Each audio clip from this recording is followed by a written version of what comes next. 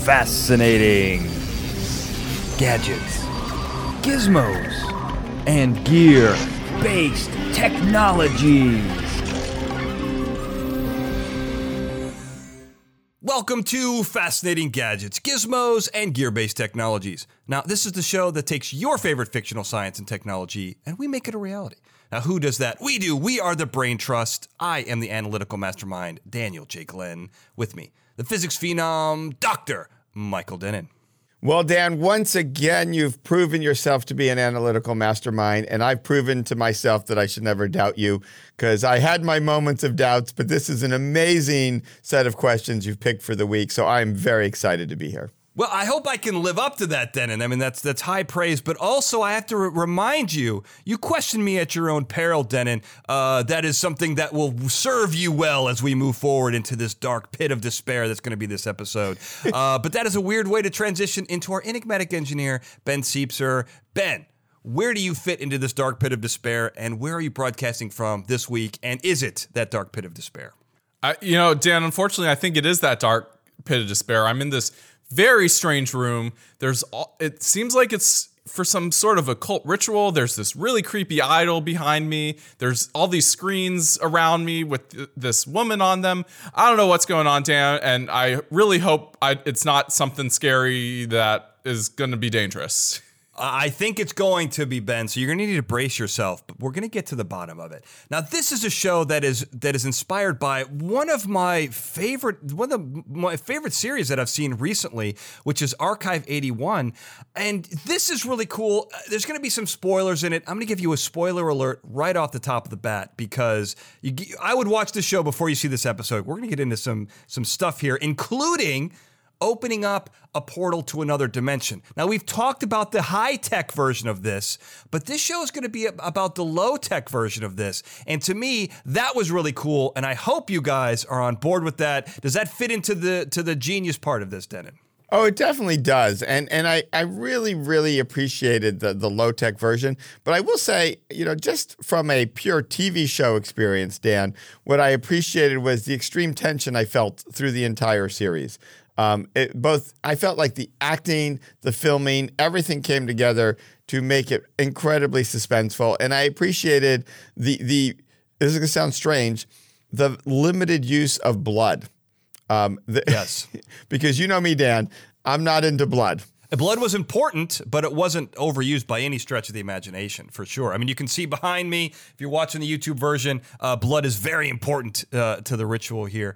But what about you, Ben? I mean, is blood, obviously it's not important in your inventions, but when you do science, do you ever think about blood, considering your world domination plans?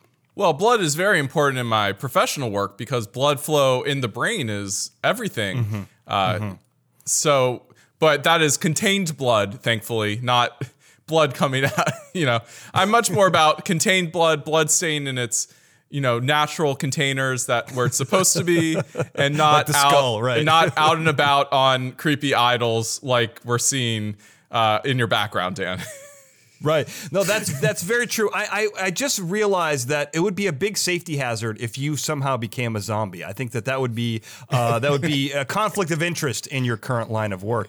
But as the master of film and television, this show really appealed to me because right off the bat, what we have here is a gentleman who is an expert at restoring film and video, semi-destroyed or just old, and he works at an archive, and he really exploring this archaic technology is what this episode's about, because it's quintessential to this show in ways that we are going to show you are going to be, they're definitely non-intuitive. But I want to start by asking for you guys, in the history of your life, what is your favorite way to capture audio and video? What's your favorite technology? Dennin, I'm curious what you think. Well, clearly, for me, it has to be Super 8 video, because it brings back fond memories of the two classic films I was a part of in high school, A Chemistry Carol and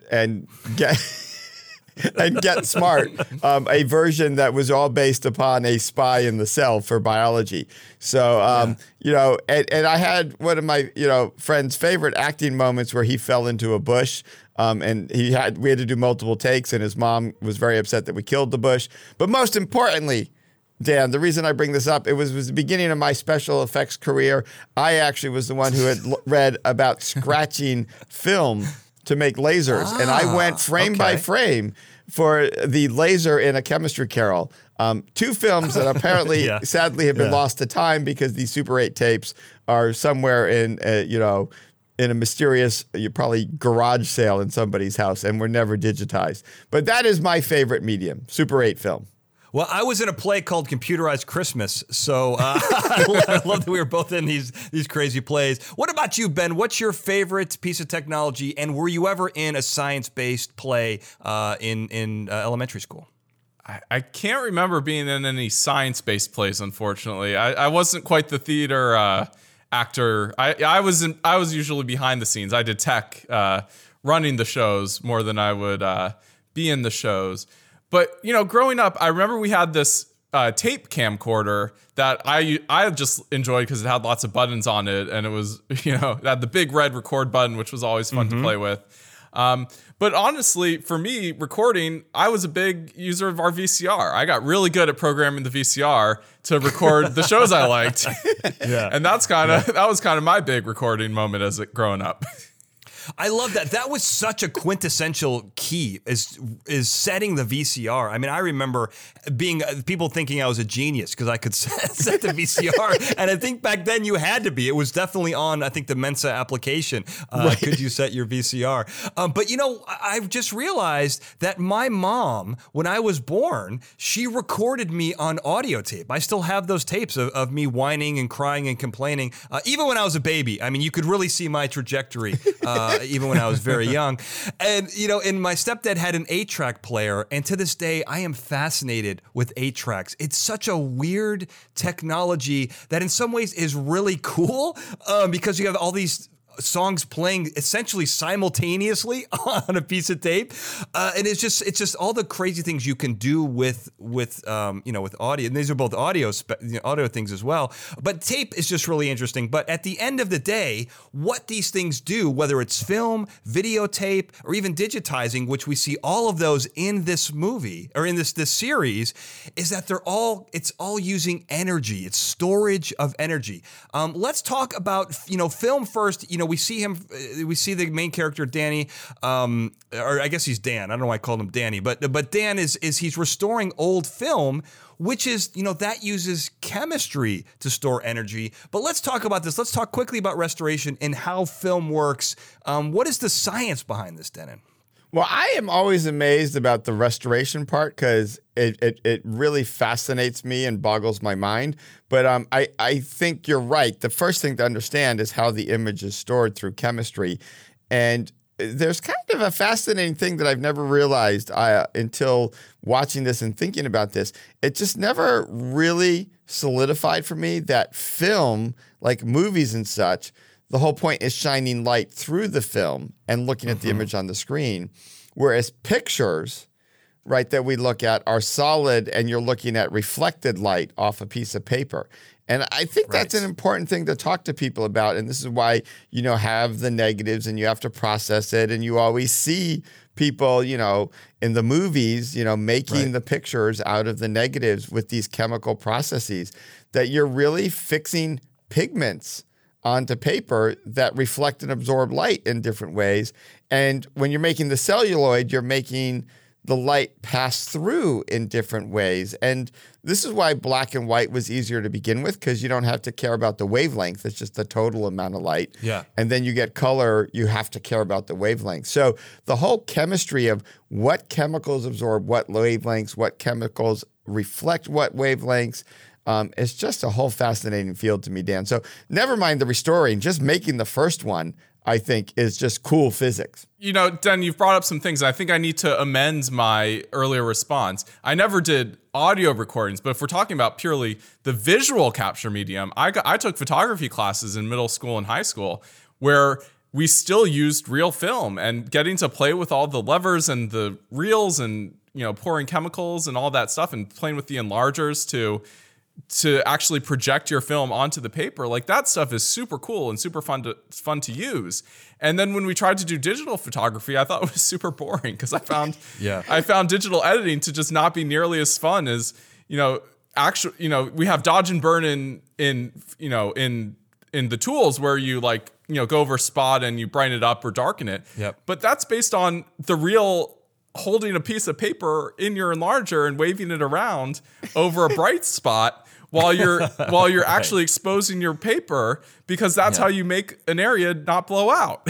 So, that was so cool. And so I just, you're bringing back some great memories here for me, Dennis. Well, we talked privately about manual transmissions versus an automatic transmission. And what you're saying there, Ben, is that some people like to have the hands-on, right? Yeah. You like to be able to manipulate things actively. And that's a fun part of, both creating the medium, but restoring. And it's in a lot of ways a really key component to this show, because that's how Dan really relates to this story. Is he's taking these broken and destroyed tapes and he's rebuilding them from scratch and then taking them and transferring them from videotape to digitizing. He's very involved in that process, which I think is a key component here.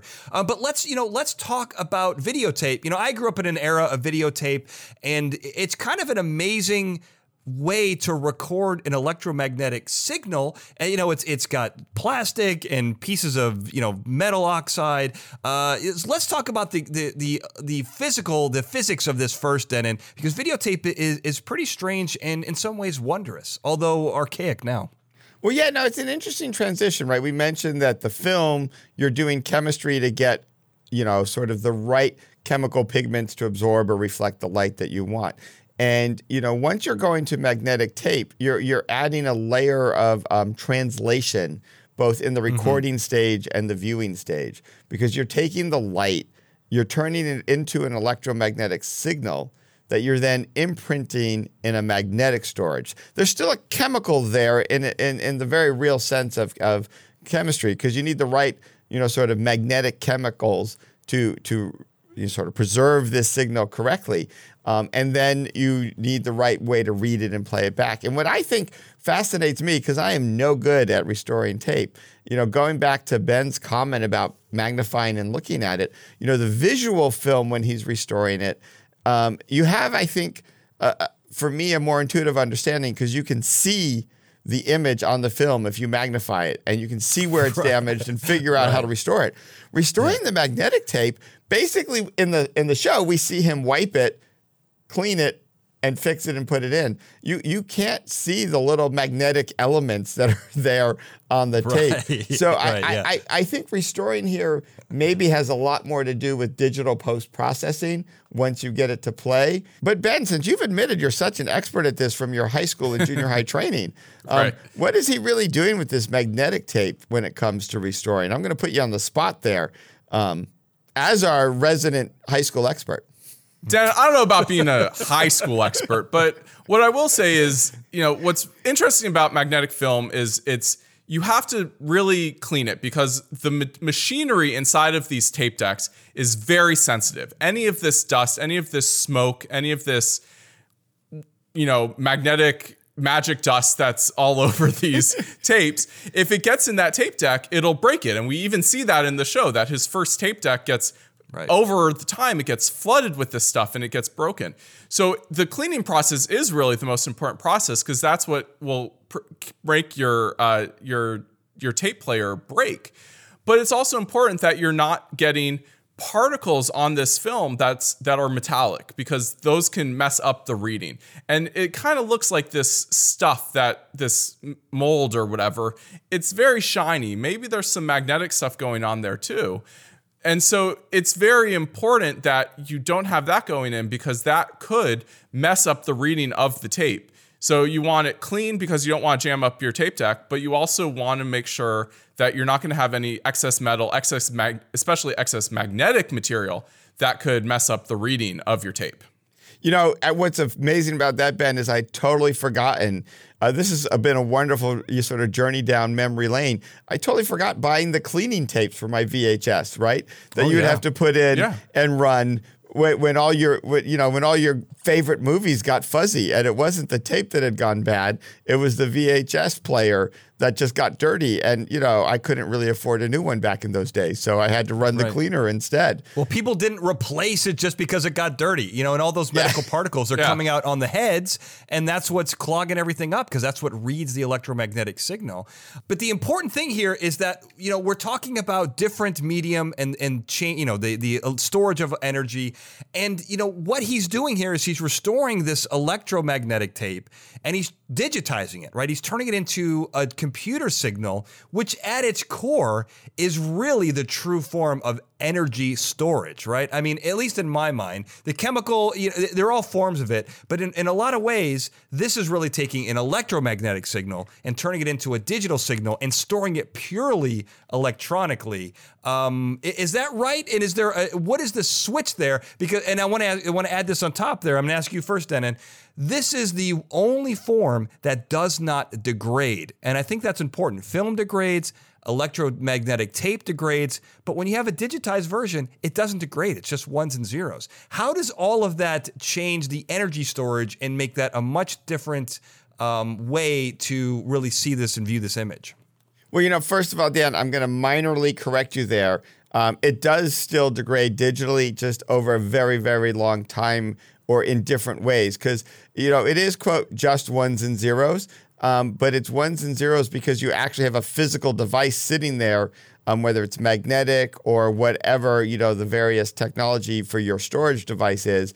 And there is something sitting there that has to be in a state of on or off that will eventually lose its on and offness. But something you just said, it'll lose its on and offness. It will lose its on and offness. Stated perfectly, Dr. Denon. But I want, this is going to be a little fuzzy here. Some of my colleagues may complain about this, but something I just realized is there's an interesting, wonderful transition that this movie does highlight that you just alluded to. When we go from film to me is like the perfect ideal analog medium of making images, right? Because it really is, exactly a small version of what the whole world is, right? It's just chemicals that absorb and reflect different wavelengths in a structure. You magnify it up. The magnetic version is like, I'm going to coin a phrase. It's analog digital, right? It is. Yeah. Right. It's usually magnetism, which, as we know, is a north and south pole that's oriented some way. It's not quite purely digital because the little magnetic pieces are still sitting in a physical medium that they can be a little bit off, not quite up and down or left and right. So it's still got that analog. You can get the hiss and the fuzz and all that. And then you're in the computer, which is purely digital. And you're right. There's sort of a cleanliness to it, Dan, that makes it longer lasting. And it's kind of that purer storage medium. But that's why those, real audiophiles, they don't always like it. They like that record for that little bit of, extra oomph the analog gives you. So there's a whole, we could have a whole, 6-hour debate on this, Dan. But I've kept it down to a mere 6 minutes, my answer. No, that was brilliant. But it's an interpretation is what you're saying. You're going from pure film and video is an interpretation, and then digital is an interpretation of that interpretation, really, right? I love it. That's a 6-second way to say my 6-minute answer that could have been 6 hours. I think though what's really interesting there is the magnetic tape. Sometimes it's an analog magnetic tape, which is what we see with old VHS and things like that. But more modern tape, we have people talk about backing up to tape. It's literally a magnetic tape still, but now instead of storing an analog image like VHSs did, it's storing the digital ones and zeros. It's encoded now. And so there's this kind of weird mix of magnetic technology still where like hard drives, the spinning hard drives, if you still have them, those are ones and zeros on a glass or metal platter with magnetic material. But it's now been encoded to ones and zeros, which is more stable. You don't have to worry about a slight shift of the magnetism because you'll still probably read the correct 0 or 1. Whereas on a VHS, that's where it goes fuzzy because all of a sudden your magnets misalign a little bit and your analog signal is a little off. Yeah. I mean, and those are important this will all become important for you listening at home. This is going to become very important to this ritual we see at the end. But before we get to that point, I just very want to quickly, I'm going to give us hopefully a 60-second a tribute to a piece of technology in this show that I was just blown away by. And that's the Pixelvision PXL 2000. This was a toy in the 70s, and it came out in 1987. And it was a video recorder that could record video on an audio tape. It's an ingenious piece of technology that really, and this is why I love it, and I want to go around the horn really quickly and see what you guys think. What I love about it is it's really maximizing a technology.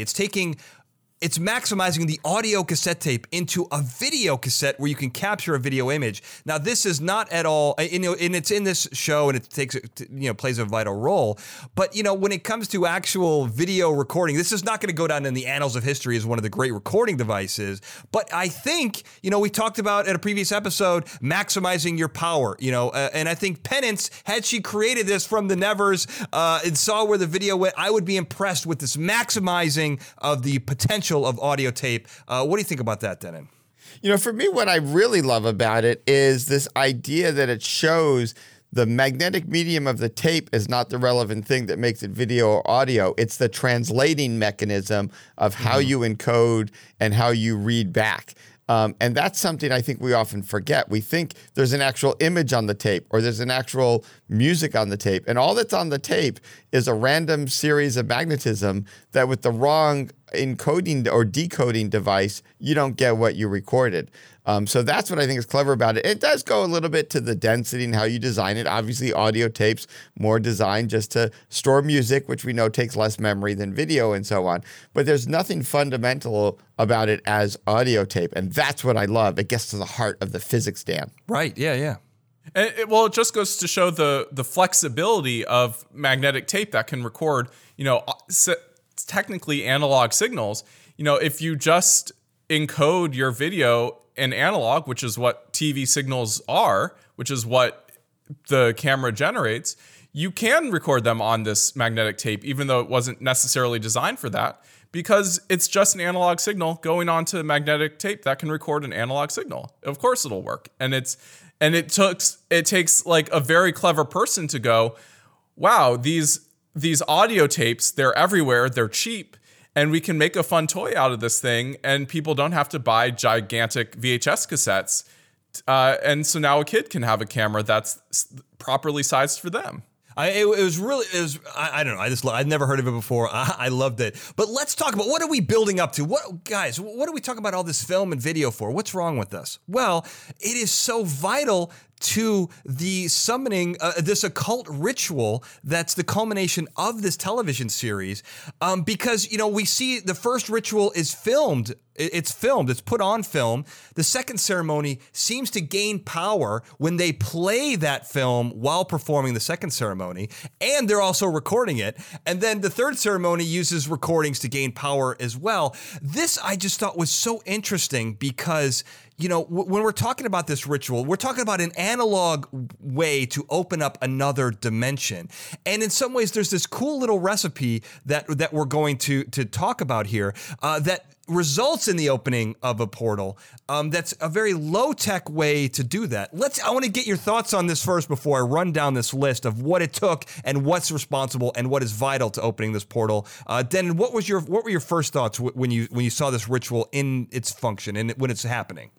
Well, the interesting thing about these portals, from my perspective, Dan, and my first thoughts are, on the one hand, we know that there is likely to be some strange structure to space and time, that this idea of alternate dimensions may or may not be crazy. People can look up what's called D-brane, B-R-A-N-E, the short for membrane theories, and other sort of modern string theories that try to explain how gravity and quantum mechanics can come together, and you end up with these parallel dimensions. And we've talked about it before in other shows and such.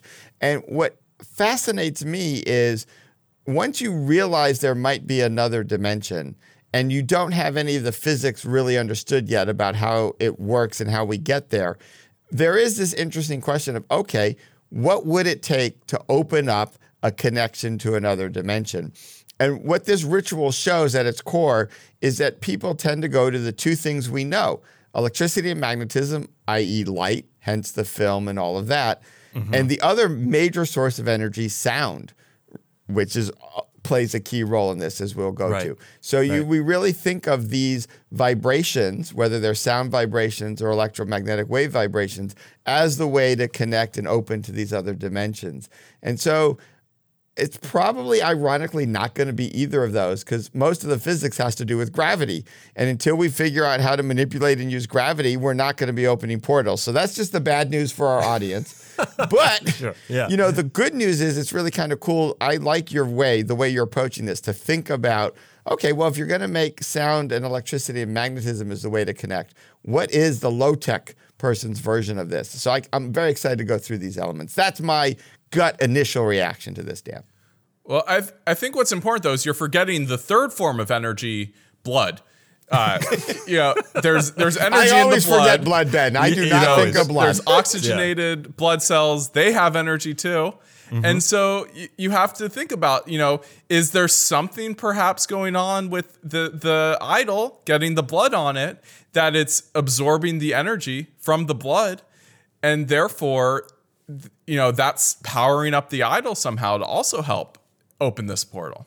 It's a great point. Now, because if you can see behind me, you know, the blood plays a vital issue. And if that deity, well, it's not a deity, but that idol is absorbing that energy, then it maybe it's transferring it into some other form of energy that's crucial to this ritual. But let's quickly run down what they use in this show. They require a rock from a very special comet that's flying overhead, the statue in the form of a deity where the blood actually goes against gravity. It changes the laws of physics around it. We can talk about that in a second. It requires a very specific blood from a certain lineage of person. A human sacrifice is required for a demonic possession.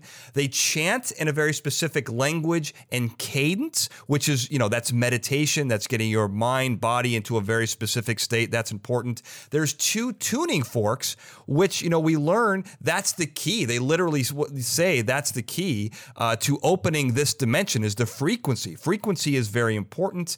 And, you know, you reminded me of this, Ben, I forgot, but there's a psychedelic mold that's involved as well, which again, mind, body states. So I don't want to, while I'm saying this, you know, I don't want to say that this is all in their head. I think there's really something real going on here. But this combination in this order, along with playing the videotapes and film, seems to be just the right recipe into opening a portal. Now, what do you think about that right recipe? Because that's my argument, is that this recipe in this order is required. But I'm curious if you guys think that that's true, or are there pieces of this that are more vital than others into making this happen? Denon, I'm curious what you think. So very quickly, short answer, I have some concerns about all the elements being required. But when you just think about the physics of controlling energy, there's a few very fun pieces here. First of all, putting the particle dust, the psychedelic mold, into the walls, if that is actually more metallic, as Ben alluded to earlier, you could be setting up a standing wave chamber. We know if you want to do something really cool, like your microwave basically sets up standing waves because of the structure of the box, right? Your box matters for the shape of the electromagnetism that you make inside the box. The other thing is, you know, blood. I always wondered, why would blood be part of rituals? But we know blood has hemoglobin, and you have iron in your blood to control your oxygen levels. I tried to say oxygenation and I can't. So that's my technique, Denon. That's my technique. Just go with a different word. That's what I do. Right. But there is iron. And so you're getting some magnetic shaping in the statue. Now, I don't think it actually flows against the laws of physics. I just think you're filling up spots and you're getting pressure. I mean, we can make water go uphill all the time. So, Dan, that one, I loved your drama around it, but I'm not quite buying it. Some would say melodrama, but yeah, that's right. Right. You've got sound waves, always very interesting, making standing waves. You've got the light pieces. Here's where I'm a little concerned about, are all the elements really valid in this ritual? I always question the fact that, one, on my TV, I watched with subtitles just to make sure I didn't miss anything. And it said, speaking in ancient language when they're reading the stuff from the book. We don't know how any ancient language was pronounced. So like those sound words really can't be that relevant. And the random switches to English in the ritual really bothered me because, of course, when it was written. So I think the speaking part is the one I question the most as being relevant to the actual ritual. But it is interesting how they bring in elements that all do have to do with shaping energy in a particular way. So that's my gut reaction to it is mostly, Dan, I'm probably with you mostly, but I do feel some of these elements could be left out safely. Well, speaking is a form of energy. That's important. You're saying it properly is frequency. Our voices are energy, frequency, I and just pitch. can't imagine they're getting any of it right going between ancient language and English. That's all I'm saying. It's true, but what I'm saying is maybe the key component is that meditative state, and it's getting your brain into the right space, and the words aren't necessarily important. Maybe the end results are. I don't know. What do you think, Ben? Well, I think it's important that if there's truly a frequency thing going on here, you do need to say the right things, but it's not just the right things. It would also be the right pitch. So clearly all these people must have perfect pitch in their chanting. You know, they're hitting the right note, because that'll be critical to making this work properly, especially if it's a standing wave sort of thing. And that's also potentially why the room has to be the same size every time, because if the room's not the same size, the standing waves aren't going to work with at the right frequency. So there's a lot of setup here. Now, the one I question is the sacrifice thing. I think the sacrifice is only necessary if you're trying to capture the demon thing coming back in the world. Just to open the portal, it seems the sacrifice isn't necessary. And so that makes sense to me, because how are you going to make a sacrifice repeatable in any way? It's a different person, it's a different size. You know, we see that in the various rituals. The person sacrifice is not the same size both times. So I'm going to go with the sacrifice is not part of the portal opening itself. Okay. I mean, I can be on board with that, but in some ways, maybe that's again the mind state, the fever pitch that this crescendo. I'm pulling a Denon. The crescendo goes to. But I think here's my comparison. Okay, I take turmeric, and turmeric has a lot of anti-cancer and very healthy properties, and I take pure powdered turmeric, and I've eaten raw turmeric in the past. Now, through testing in a lab, people have found that there is a very specific vital part of turmeric that you can just take, and that will give you most of the benefits of what turmeric is. You don't have to have all the other stuff. Now, I say that's bull. I think you need all of it. Turmeric evolved in a certain way and has a certain potency because of all the other elements working in concert with each other to really create that desired effect. And I think that metaphor holds up here. And I think all of these things in the right doses, in their proper order, working together are what create this analog creation of a portal to another dimension. And without any piece of this, I think the whole ritual fails. That's my argument. What say you, Denon? Well, first of all, that is hopeful. Because if you're trying to prevent the demon from actually coming in, we could not figure out watching it, my daughter and I, why they didn't just ever smash the statue. Because if you need all the pieces, smash the statue, ritual done, demon doesn't come into the world. Seemed an obvious way to go. Often forgotten. Now, there is that slight nervousness that the statue is where the demon is confined, and smashing the statue releases the demon. But of course, then that would have been the ritual. The ritual would have been to smash the demon. So, if you need every piece in the exact right place, then that's good for those of us trying to prevent demons coming into the world. I think your analogy holds in many cases. I think the only challenge here, Dan, is not everything needs all the pieces to come together, right? So there are times where you're exactly right. It's all the chemicals working together. We know about catalysts and things like that are critical. A chemical can't have its effect without the catalyst. So there are lots of times where it all comes together. There are other times, though, where it looks like you need all of it because you don't have enough information. And if you pull out the one key thing, you're done. And one of my favorite series of books The wizards at one point make that joke. Somebody's like, well, how are you going to cast that spell? You don't have these 8,000 elements. And the wizard's like, well, that's only really necessary if you don't know what you're doing. You can actually do the spell with a single feather, right? And so, you know, it really does come down to, I think, your skill level at times and how you're making the elements work together. So there's a difference between necessary and helpful and just confused. You don't know which element is key, so you do them all to be safe. So it's really a murky waters. And when they do the final one, you know, I feel like the witch she's just like, look, they didn't have the right tuning fork. I have the history. I know how to do it. Let's just do it. But because there wasn't a whole lot of chanting when she did it, you know. Maybe you could argue they were in the TV screens. I don't know. But she really pulls it off with minimalist effort. But, you know, she's also super cool. So you got that going for her.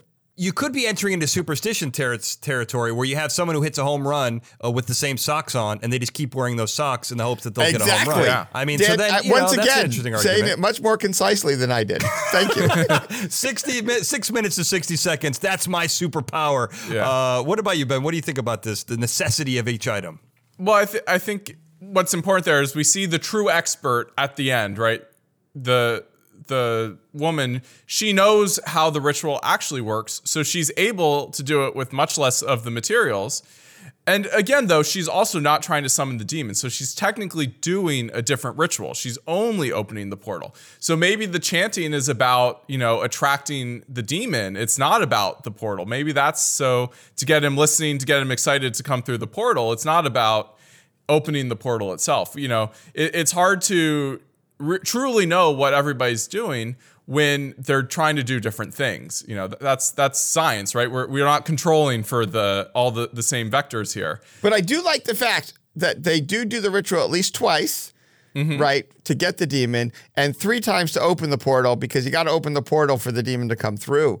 So it's one of the most scientifically presented mystical opening of portals in film because of the multiple shots at it. Well, and I think I want to make sure we connect here, otherwise we're going to look like a bunch of dopes, is how important, though, that film and video was to opening the portal. It seems to, both the film and the first ritual, the video recording of it in the second ritual, and the video monitors, as you can see behind Ben, really showing, you know, it's that captured power, I feel like, in those audio video images that helps give it that boost to really finally perfect the ritual. That's the argument I think that we're making, is that captured audio video element is vital, crucial to the ritual. Is that still true? Is that still a good connect there, Denon? Oh, I think it is. I would like to just correct one thing you said, Dan. We would never look like dopes even if we didn't connect. We are just too brilliant to achieve that. Agree to disagree. Agree to disagree. But I do think, you know, in this sort of discussion of energy, what we forget is that the projection is the energy coming back into the world around us. And so those video screens actually are sending out light with a particular signal and a particular set of features, as well as sending out audio. And that is the interesting thing about this ritual. At its heart, it is both electromagnetic effects as well as audio effects. You know, in traditional sort of mystical rituals where you're doing stuff, it's almost all audio and physical, not the electromagnetic spectrum. And I thought that was interesting, that at the heart of this movie and at the heart of this ritual was adding the electromagnetic spectrum. And the monitors at the end allow us to also connect back to the comet, because those monitors are built out of the metallic element that came from the comet. So they threw in that other material piece as well. So I think you're totally right, Dan. This is why we had to explain completely for our audience video technology at the beginning, because the fundamental question here is, how do you make a ritual to open a portal to another dimension using analog tech? And the answer is use video. Right. And in lesser extent, film, I guess, as well. Yeah. Well, I also have to then question the first time when they didn't have any video. You know, it seems like the video itself isn't necessary, because they clearly didn't have it the first time they opened the portal. So there's something else going on there, and you don't need the video, but the video gives the power in the final one, and I suppose is replacing the people who were present for all the other ritual. I'm going to agree to disagree on that, Okay. Ben, only in the fact that they were filming the original one. So True. I would argue that the video is bidirectional. It doesn't have to be shown, it could be received. But the act of having video around and electromagnetic effects in the room was key. And so if they weren't filming it, so it does raise the question how anyone could have summoned this demon before we invented film, but I'm not going to go there. I'm going to stand by my answer and say it's critical. Well, maybe they didn't. Maybe that was the first time. We don't know for sure. But it also, the other thing to think about is, it's been established that time is weird for the demon. So maybe, on the other side, there's always video. And so it works out that way. Yeah, there are very interesting properties in this other dimension, which are kind of interesting. But I think we've really kind of encapsulated how to open a portal using low-tech means. It just requires, a very rare metal psychedelic mold and your ability to cut someone's throat open and take their blood and pour it on a cement thing. If you can get past all of that and you're able to do that, I think you can really bring a demon into this world. I think that's the conclusion we've come to. You guys can agree with that, right? I think that is right, Dan. At its heart, that's where we are. You nailed it, Dan. Thank you. All right, so, well, if we've missed anything, though, I mean, these are advanced rituals. There's a possibility to miss anything.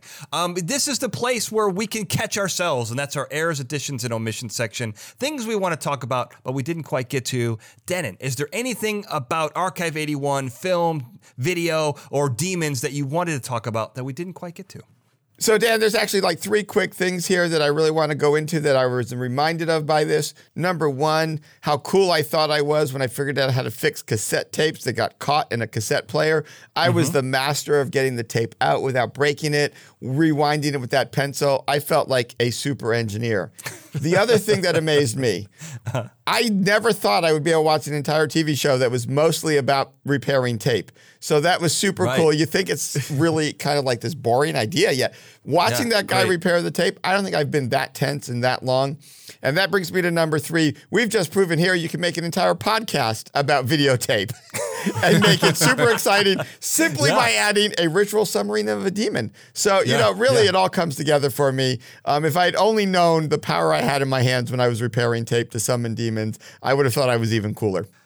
Who knows the deals you would have made with the devil where you'd be right now if you had that. Luckily, you didn't. With superhero, not a supervillain, Denon. We say it at the end of every episode. You took the right path. You were an example. What about you, Ben? Is there anything about this show that we didn't get to that you wanted to talk about? Well, first I got to comment a little bit on Den, fixing the tape with the pencil.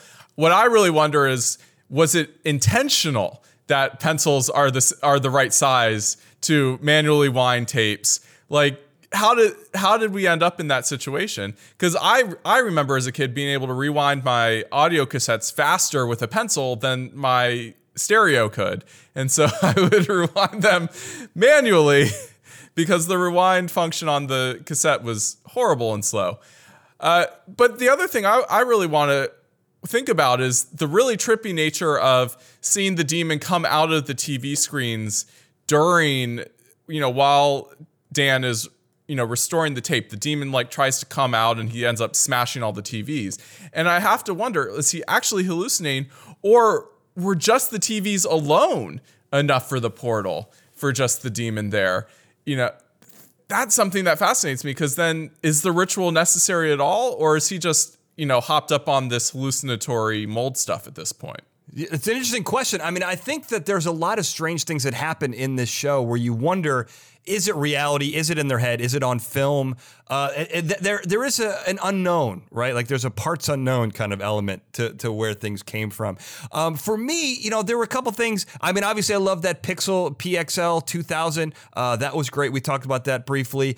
I have to say, being alone in that, I don't even want to call it a house, that compound. Yeah, that compound where Dan's doing all of this restoration, especially when he goes down and finds blood in the fridge. That's not a place I'd want to stay, because I don't want my blood ending up in that fridge.